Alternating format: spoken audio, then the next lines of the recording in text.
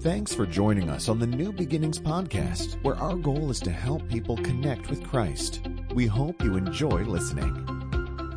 How's everybody doing out there? Are you still hanging with me? I got 2 thumbs up over there in the middle. Awesome. We're ready to go. We are in the final week of a series called I Am. And this is the series that really, the book of John was written differently than Matthew, Mark, and Luke. He had a different writing style. He took a different theme, and he wasn't even trying to be historical necessarily in terms of like trying to get everything laid out. What he did is he started off by saying this idea that I wrote everything that I wrote just so that you would know that he is God. And that he wanted you to know who Jesus was. And it was like John was really, really close relationally with Jesus. As a matter of fact, when you look at all the interactions that he has with his disciples, he had 12 and they rolled with him everywhere. But then every once in a while he'd do something special and just 3 of them would get to go. There was just a few special trips, camp up on the mountain, just 3 of them. Basically it was Peter, James, and John. But John had even what people think maybe was a unique relationship. And so even the way he describes himself, when he talks about himself, he says, the one whom Jesus loved. Like that's how he described himself when he was writing what John did in his own account of history. And so Jesus was incredibly relational with all of his disciples, and John had that special relationship with him. And so again, when you see what's going to take place today is that God is incredibly relational, and John's trying to put that on full display. But in his book, what he does is he hangs his entire book on 7 major miracles and 7 major I am statements that Jesus made. And the reason why Jesus would make an I am statement is because in the Old Testament, that's who God said that he was. When they asked God in the Old Testament, what is your name? He said, I am. Literally, it was the 4 Hebrew letters, Yud, He, Vah, He. It literally meant I am, or the self-existent one. And so Jesus would say, I am. And then he would attach something to it, so he would kind of further reveal the nature of who God is. And so he says and it all has to do with how we relate to God. So for instance, like Jesus is like, hey, you know what it's like to live in darkness and to stumble around in the dark? Well, guess what? I am the light of the world. You know what it's like to be hungry, maybe even hangry and grumpy, and you just want food and you want something to satisfy you? Like, I'm the bread of life. Like, I'm the thing that actually satisfies you. Not just for one meal, but like forever. He goes on to say, like, you ever been lost? Isn't it the worst to get lost? Like, I got lost in my own neighborhood one time. I remember, like, I left my home and I took my kids to go, like, look at Christmas lights. You ever do that with your kids? Drive through the neighborhoods. I got lost in my own neighborhood. You know how frustrating it is when you feel like you're caught in a trap of cul-de-sacs and circles and you feel like I can't get out. And so Jesus is like, but I'm the way. Like, I'm the path. I'm your way out. I'm your path. I'm your path back to heaven, but I'm your path to heaven on earth right now. And so Jesus makes all these I am statements. And today we look at this last one. And again, they all indicate that he was God, but they all indicate how we relate to God. And the last statement that he makes is this. He says, I am the true vine. Now, that one doesn't sound very special. I gotta just be honest. Because if you're just a 21st century American, you don't even know the Bible that well, you're like, huh? I'm the true vine? What does that even mean? And so let's read together and we'll take a look at the context of it. John chapter 15 is where Jesus makes these bold declarations. Verse number 1 says this. He says, I am the true vine, and my Father is the gardener. So this is the theme. Before he was playing on all kinds of like, I'm a shepherd and you're a sheep. But today it's different. Today, basically, my dad owns the vineyard, but I'm the vine or the trunk in essence, and you're a branch is what he's saying here. Verse 2 says, he cuts off every branch in me that bears no fruit. Now, if you have your Bible with you, I want you to circle or underline that whole cuts off thing. We're going to change that in a minute. He cuts off every branch in me that bears no fruit. And while every branch that does bear fruit, he prunes so that it will be even more fruitful. Everybody say fruit. Yeah, you're going to see this a lot. There's a whole bunch of fruit in like, as a matter of fact, like if you read these next 10 verses, there's like a dozen times the word fruit pops out. We'll talk about that as well. But let's talk about the context. So Jesus, if you remember, has a moment with his disciples where he takes Holy Communion for the first time. So this is very near the end. And he leaves the upper room and he goes on a journey to the Garden of Gethsemane where they later arrest him. Does that make sense? Those are two moments that typically most people know. The upper room, communion, yep, remember that? Okay, in the garden, remember Peter cut off somebody's ear, they arrested him, all kinds of stuff happened there. Right in the middle, there's a walk. Like there's a journey that they take. And this statement takes place in between the upper room and the Garden of Gethsemane. And they go on a walk. And one of the things they have to walk by is the temple. Now, here's the deal. The temple had been destroyed and rebuilt like a couple of times because people would come in and plunder and wreak havoc and do whatever. And so Herod was the guy that kind of did the last major renovation on the temple. And this time when he did the renovation, what he decided is that there's this metaphor in the Old Testament that in essence that Israel is like a vine and a vineyard. As a matter of fact, if you listen to Isaiah 5:7, it says that the vineyard of the Lord is the house of Israel. And so Herod was like, you know what? Let's do something really decorative. Let's do something really pretty. Everything Herod ever built was like extravagant in its design. And so what he did is he took this basic image of a vine and grapes and made it huge and put it on the front of the temple and then covered it in pure gold. To where the historians say that the grapes that were a part of this big, huge display on the temple, that the grapes were the size of your head. So think about that. Jesus now is walking to the Garden of Gethsemane. They're chatting. This is kind of one of his final teachings he's given the disciples before it really gets crazy. And he's walking by the temple and he sees the temple and he sees the big golden vine and vineyard and all that stuff. And now in your mind you would think that, okay, well, if that's the vineyard and that's the source of life, and Jesus shows up and says, actually, that's not the source of life anymore. You know what the source of life is? Me. Not that anymore. The temple was destroyed just a few decades later, and they've not had temple worship since. Think about that. Jesus showed up and said, that's not the source of life anymore. I'm the source of life. I am not an artificial vine, not a golden vine where the grapes are the size of your head. No, that's just symbolic. I am the true vine, and you're the branch. Like that's your job, that's your role. I'm the source of life, and you're the branch. And so, in essence, what he says is that he cuts off every branch in me that does not bear fruit. Everybody say fruit. So again, fruit's mentioned. We'll see it a bunch of times here. For sake of discussion today, fruit represents, in essence, the character of Christ. And so when you read the Bible and you look at the fruit of the Spirit or the fruit of life, this is what fruit kind of represents. The character of Jesus. Now, here's what I know about you, that if you've made a decision to follow Jesus, that this is what your aim is. Your aim is to now follow Jesus and to become more like Jesus. But you know what the problem is sometimes we fall really, really short of this. Sometimes this is a struggle. Sometimes this is really, really hard. Look, Jesus seems great. Jesus was clearly fantastic. But I really find it hard to be like Jesus. Does that make sense? Like that's where most of us live. We know that Jesus was the Son of God and we have faith in him, but we find it really, really hard. And I'll tell you why. It's because we probably went about doing it the wrong way. Let me give you an example here. Do you remember a few years ago, maybe it was more than just a few, but remember like there was a fad that took place with a very, very special bracelet. Do you remember what this special bracelet was? WWJD. What would Jesus do? And the problem with the what would Jesus do bracelet is that many times in life we were getting ourselves into situations and we were getting so angry or so upset or we wanted to act a certain way or make a certain kind of decision or do whatever, and we would look at that bracelet and we would think, fine, what would Jesus do? And maybe we did and maybe we didn't, and maybe that's when we stopped wearing it, or maybe when we flipped off that person in traffic that we flipped it off wearing our WWJD bracelet and we realized maybe I shouldn't wear this anymore. Because this is getting really, really hard. Because I can't be like Jesus. Because let's be honest, Jesus was perfect. Jesus was the perfect, sinless human being. And trying to just be like Jesus is too hard. That's why everybody stopped wearing WWJD bracelets, because we couldn't do it. Nobody can fully be like Jesus. He's perfect. He's the Son of God.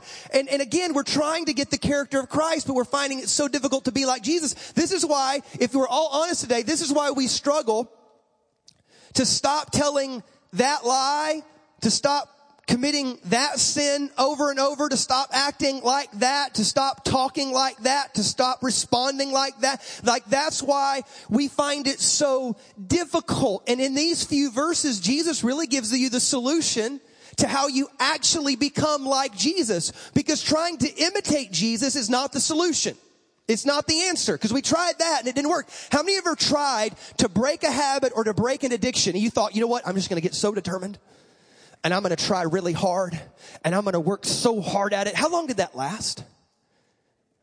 Really? You know, like how long? Because you probably did good, like a week, right? I bet you did like a good solid week, maybe 14 days. Maybe you went a month. You tried so hard, just sheer willpower, and you told other people to hold you accountable, and then you avoided their phone calls. And then,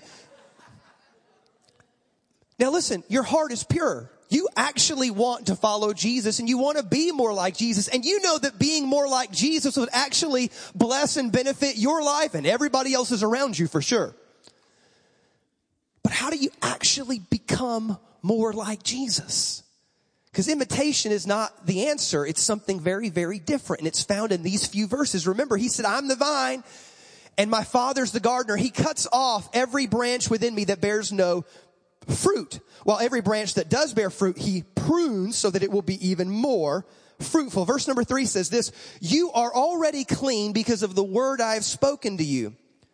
Remain in me and I will remain in you. No branch, like think about this. This is like, he's like, duh. No branch can bear fruit by itself. It must remain in the vine. Neither can you bear fruit unless you remain in me. I am the vine and you are the branch. If a man remains in me and I in him, then he will bear much fruit. Because apart from me, you can do nothing. Which is all just a big vote of encouragement right now, right? Joel Osteen would be like, you can do it. No, you can't. That's what Jesus said. Jesus said, you can't do it. You don't have the ability. You just don't have it in and of yourself. Because he said there's a relational dynamic that's going on here. And here's the deal. I'm like a tree and you're a branch. Now, has anybody ever taken a branch that fell, maybe from the tree and it's just laying there? That branch is dead. That branch is lifeless. Can that branch produce any fruit whatsoever? Nah, it's just there. The only way that branch can do anything is what? Is by being grafted in and connected to the tree. So my point is, this is the relationship that Jesus has with you. That in and of yourself, you don't have the ability to be like Jesus. But, everybody say, but there's a secret, there's a key ingredient, because the next word that you see repeated over and over and over again is the word remain. Everybody say remain. And that's what we're going to see today. So this is what Jesus' job is. If you really see what Jesus says he's going to do is this. It says in verse 2 that he cuts off every branch that bears no fruit. The first thing that Jesus is going to do is he's going to lift you. Because when you look at the word cuts off, in their language, I don't know why the writers did this. I don't have an answer for you, other than like they might have had a bad day. They might have been angry and somebody offended them. Somebody cut them off in traffic that day. And when they were transcribing the Bible, they took a Greek word, and that word can mean cut off, but the majority of the time in historical language, it means to lift up. So that verse can either be that he lifts up every branch or that he cuts off. Now, how many of y'all want cut off? No hands. How many of y'all want lift up? Yeah, we all want lift up. Nobody can you imagine? Because we'd all be chopped up right now, right? We were like all fallen and made mistakes, and now Jesus is just like, whack, you're done. And so again, I don't know if the writers just had a bad day and they were like, you know what? He's going to cut them off. And really that's not what most people do, because how many know, like if you are a vineyard, and you want to produce grapes and you want your vine to prosper and you want fruit to come, you don't start cutting branches off, do you? No, you start reshifting, because here's what would happen. And I'm talking to guys, we've got people in here that have kind of a history with this stuff, is that when a branch starts growing too far up or too far down, it doesn't produce fruit. It either grows up into the bush and doesn't get sunlight, or it grows down into the dirt. And so what you have to do is literally reset the thing so that then it can produce fruit. And that's the idea, is that that's what Jesus wants to do with you, is that Jesus is going to lift. And this is why I think as a new believer, if you've ever seen this in a new believer or experienced this yourself, many times with a new believer, there just seems to be like a glow. There seems to be like an energy and a strength and I'm flying on wings with eagles. And that's the way you feel as a new believer. And I think this is wise because Jesus just plugged you in and lifted you. And so you got all this extra strength and happiness and joy. And everything is wonderful and Jesus is amazing. And while you're in the lifting world, that's where you're at. You're being lifted, and praise God for you. I want you to keep that as long as you can. And that's what Jesus wants to do in you, that his first goal in your life is to lift you, to bring you back to where you can produce fruit. That's what Jesus wants. Now, the second thing that Jesus is going to do is Jesus is going to prune. Nobody said amen. I just thought I'd pause to see what happened there. Jesus is going to prune. Now, how many of you out there have gardens or have vegetables or have flowers, any of this? Yeah, you have this stuff. My wife has changed. I don't know what happened. I don't know if it was the grace of God hit her life. My wife used to destroy every living thing other than my children. And she killed a cactus, y'all. Those things, isn't that right? I'm not making this up. She killed a cactus. Those things grow in the desert. And she killed a cactus. I don't know how she killed it. I don't pay attention. I just love her and oh, it's okay, baby. That cactus was dumb. And so, that's what you say to your wife, by the way. You're always for her. You're never against her. It was the cactus's fault. So she killed a cactus. She could kill any living thing. I used to say she had a black thumb instead of a green thumb. She's the thumb of death and the grim reaper of plant life. And so, and something amazing happened. Can you attribute it to anything? YouTube videos? You prayed. She said, I prayed. So if you can't keep things alive, pray and ask God to do the miraculous because miracles still happen. My wife now has planted all kinds of words I can't name them. Begonias, crepe myrtles, azaleas. I don't even know what these things are. There are plants, but we have lime trees and lemon trees. And what kind of a lemon? There's a special kind of lemon. There's a Meyer lemon tree. Why is it a Meyer lemon tree? We have 2 Meyer lemon trees. She just planted an avocado tree and they're all alive. Fruit has sprung forth in my home. 2 nights ago, was it 2 nights ago or 3 nights ago? We had a salad. And when we were done eating, she goes, all of that came from my garden. Can you guys just give her a hand? This is you don't know. She killed a cactus, y'all. Now I'm eating from the abundance of. But here's what my wife does. We have rose bushes. We have stuff I can't name. Just roll with me. We have crazy amount of plant life. She's an arborist now. She's is that a word? Arborist. She plants things. But then she prunes the heck out of them. Cause there's stuff where I look and she literally, we have these little flowers in front of the door and then they're chopped down to the nub. And I'm like, baby, why did you kill those plants? She goes, no, I got to prune them things. And then she does this with and there's, what are the ones underneath the kids window? What's that? Hydrangeas. And she cuts, and she keeps pruning stuff. And the point of pruning is what? Well, it's because if you don't prune, it gets overgrown and crazy. If you don't prune, it doesn't produce the same amount of fruit. And so this is lovely. Jesus wants to cut things out of your life. Jesus wants to cut away at you. Somebody say amen. Y'all didn't mean that. Liars. Anyway, Jesus wants to prune. Now, let me talk about what he wants to prune. There's 2 things that I think he wants to prune, and this is what I've gathered from my wife and the green thumb that I live with now, is that there are certain parts of the plant that are just suckers. Does that make sense? Is that there are basically branches that will never produce fruit, but they'll produce a bunch of leaves and basically sap the tree of energy. They're called suckers. They're designed just to be leafy, but they'll never produce fruit. And for you to get the most fruit out of the tree, you got to pinch the suckers. That sounds weird. But that's the term they use, right? You got to pinch the suckers. And so this is the stuff. Now, is there anything wrong with a branch and with leaves and any of that stuff? No, it's not evil in and of itself. It's just worthless in the sense that it's there, but it's not producing any fruit. And Jesus wants to prune some things from your life that are not necessarily evil, but they're just not his best. Does that make sense? There are certain things in your life that if we were to take, let's say, an inventory, if we were to start making a list today, if you got out a notebook and we could start listing the different things in your life, maybe that consume your time, your energy, your thought life, your money, your resources, and you would say, well, I mean, they're not evil, but they're not God's best. And I want you to know that when you look at life, that you've got to differentiate in your life between what's God's best, because usually the greatest enemy of God's best is not evil for most of you. Most of you are not out knocking over liquor stores and skinning cats in the neighborhood and being just awful human beings. You're not evil. You just got a lot of good things that zap the life out of God's best.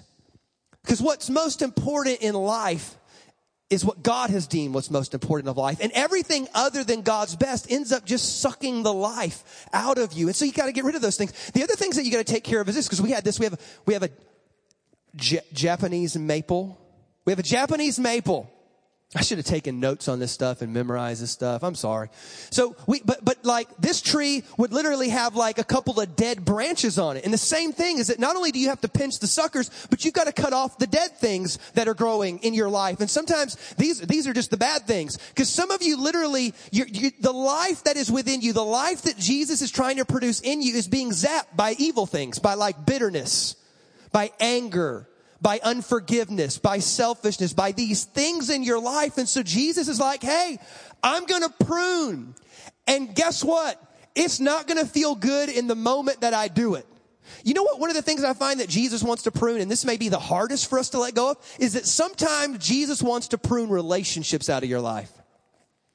Maybe we'll talk about that when we talk about bad blood. But here's what I'll say, is that have you ever had that person in your life and that all of a sudden just got uprooted and disappeared, or got weird and got funky and all of a sudden you weren't friends with them anymore? Is it possible that maybe God did some pruning for you because that was the best thing that could have ever happened to you? Because you know that in and of yourself, you would have never said no to that relationship. You didn't have the guts, the strength, the courage, the conviction. You didn't have the guts to say no to it. And all of a sudden, God does something radical. God does something crazy. God does something strange. And God just roots up somebody out of your life. And it's simple. Jesus is going to lift you. But listen, at some point in time, Jesus is going to prune you. And in the moment, it might not feel great. But I guarantee you, if you'll just keep walking with Jesus, it'll be the greatest thing for you. Now, that's what Jesus is going to do. This is what you have to do. All I need to do is this, is I need to remain. I need to abide. I need to stay close. Listen to the verse again. It says this, it says, remain in me and I will remain in you. No branch can bear fruit by itself. It must what? Remain in the vine. Everybody say remain. Everybody say abide. Everybody say stay close. This word is not a tricky word. This word is all throughout the Bible, and it doesn't mean anything special other than like, you just see it used like to live with, to dwell with, to stay close, to hang out with. That's it. Your number one job is just to stay close. That's it. That is the number one goal that you have in your life. This is why being at church on Sunday morning, every Sunday morning, should be a no-brainer. Why? Because every time you try to go out and do it on your own and we fall short, we wonder why you didn't have enough strength or willpower or self-discipline. It is not in those things. It's just here. All you have to do is abide. All you have to do is just stay close. That's it. Have you ever noticed, I'll give you a couple examples. Have you ever noticed how when you hang out with somebody long enough and you get close enough to them that you begin to adopt some of their mannerisms? You start using some of the same phrases or catchphrases or words, or you start even like maybe dressing similar or sharing certain styles or things about you. Why did that happen? It's because you just hung out with so close that even at the subconscious level, you started adopting certain ideas and behaviors. You weren't even aware of it. And Jesus is saying that the ultimate way to becoming more like him, the ultimate way to have the character of Christ is not to try harder, but to actually just stay closer. Because that doesn't do it.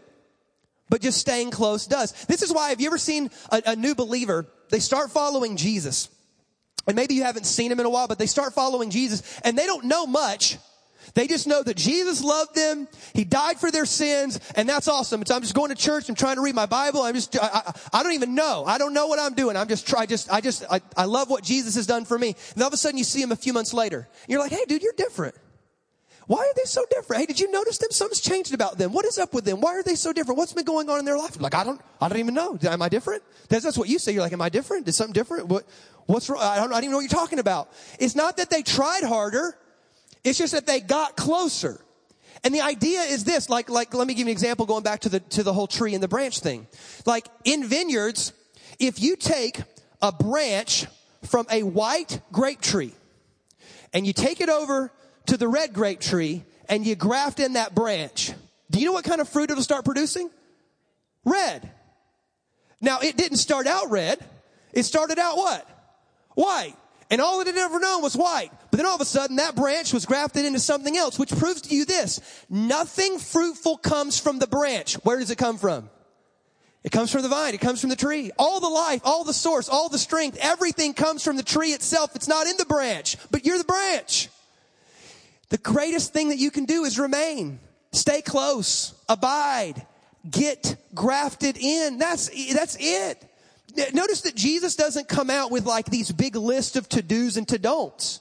His idea is that he invites you into a relationship because he knows that if you just got into a relationship and stayed close, the character of Christ will naturally take care of itself. Couple of things here. This is the difference between abiding versus doing. Number one is I want you to think and act relationally, not religiously.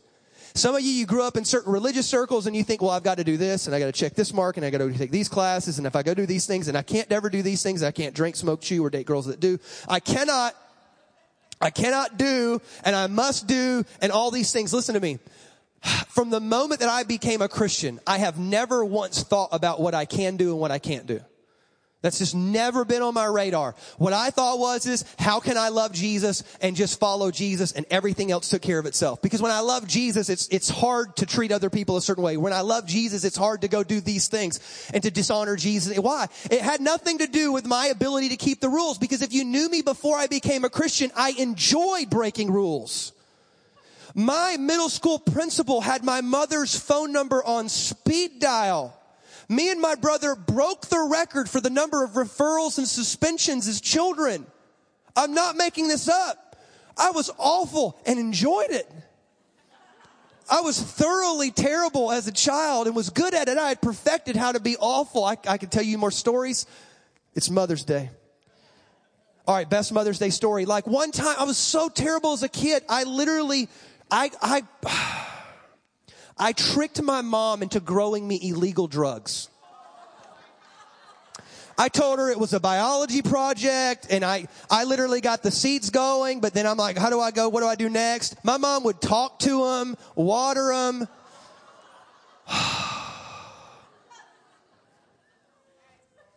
Isn't that terrible? I'm a terrible human being. How do you trick your mom into growing illegal drugs? That's just awful. By the glory and grace of God, here I am. But I'm telling you, I'm not here because I'm a great rule keeper. I'm not here because I tried really, really hard. I'm not here because I got super self-disciplined. I'm not here because I have incredible willpower. I don't have any of those things. I don't. If you look at my life, if you look at BC, before Christ, you just go and look. I couldn't keep rules. I was dumber than a box of rocks. I was in summer school every year. I think teachers passed me just to get rid of me. I couldn't do anything good. I can't even tell you some of the stuff. My dad would tell me, it's a boy, you look dumber than a monkey trying to do a math problem. And like, that was the epitome of my childhood. I was a terrible rule keeper. I had no self-discipline at all. And then all of a sudden I meet Jesus. And I don't know what changes. Because I never really thought I got better at keeping rules or being self-disciplined or having willpower. But doggone, I love Jesus. And I thought what he did for me was so incredible. And I just want to walk with Jesus and I want to get to know Jesus more. And I began to think relationally, not religiously. So what would you do? What would you do if Jesus was a relationship and not a new creed and a new set of rules? I've never thought like that before, but I run into people all the time that are so worried and so consumed about trying to produce the character of Christ by keeping all the rules. And I just found that it doesn't work. But when we begin to look at Jesus relationally, everything changes. Why? Because all we're doing is abiding and remaining and staying close. Number 2 is this, is you have to focus on association, not imitation. That's why WWJD doesn't work. Jesus is too perfect. You can't just imitate your way to being like Jesus. I mean, you could go get some robes and some Birkenstocks and walk around and be weird if you want, but you ain't going to be like Jesus and the character and the nature that he is. Your best bet is to just think association. How can I stay close to Jesus? Third and lastly is we need to adopt the attitude of I can't, but he can through me.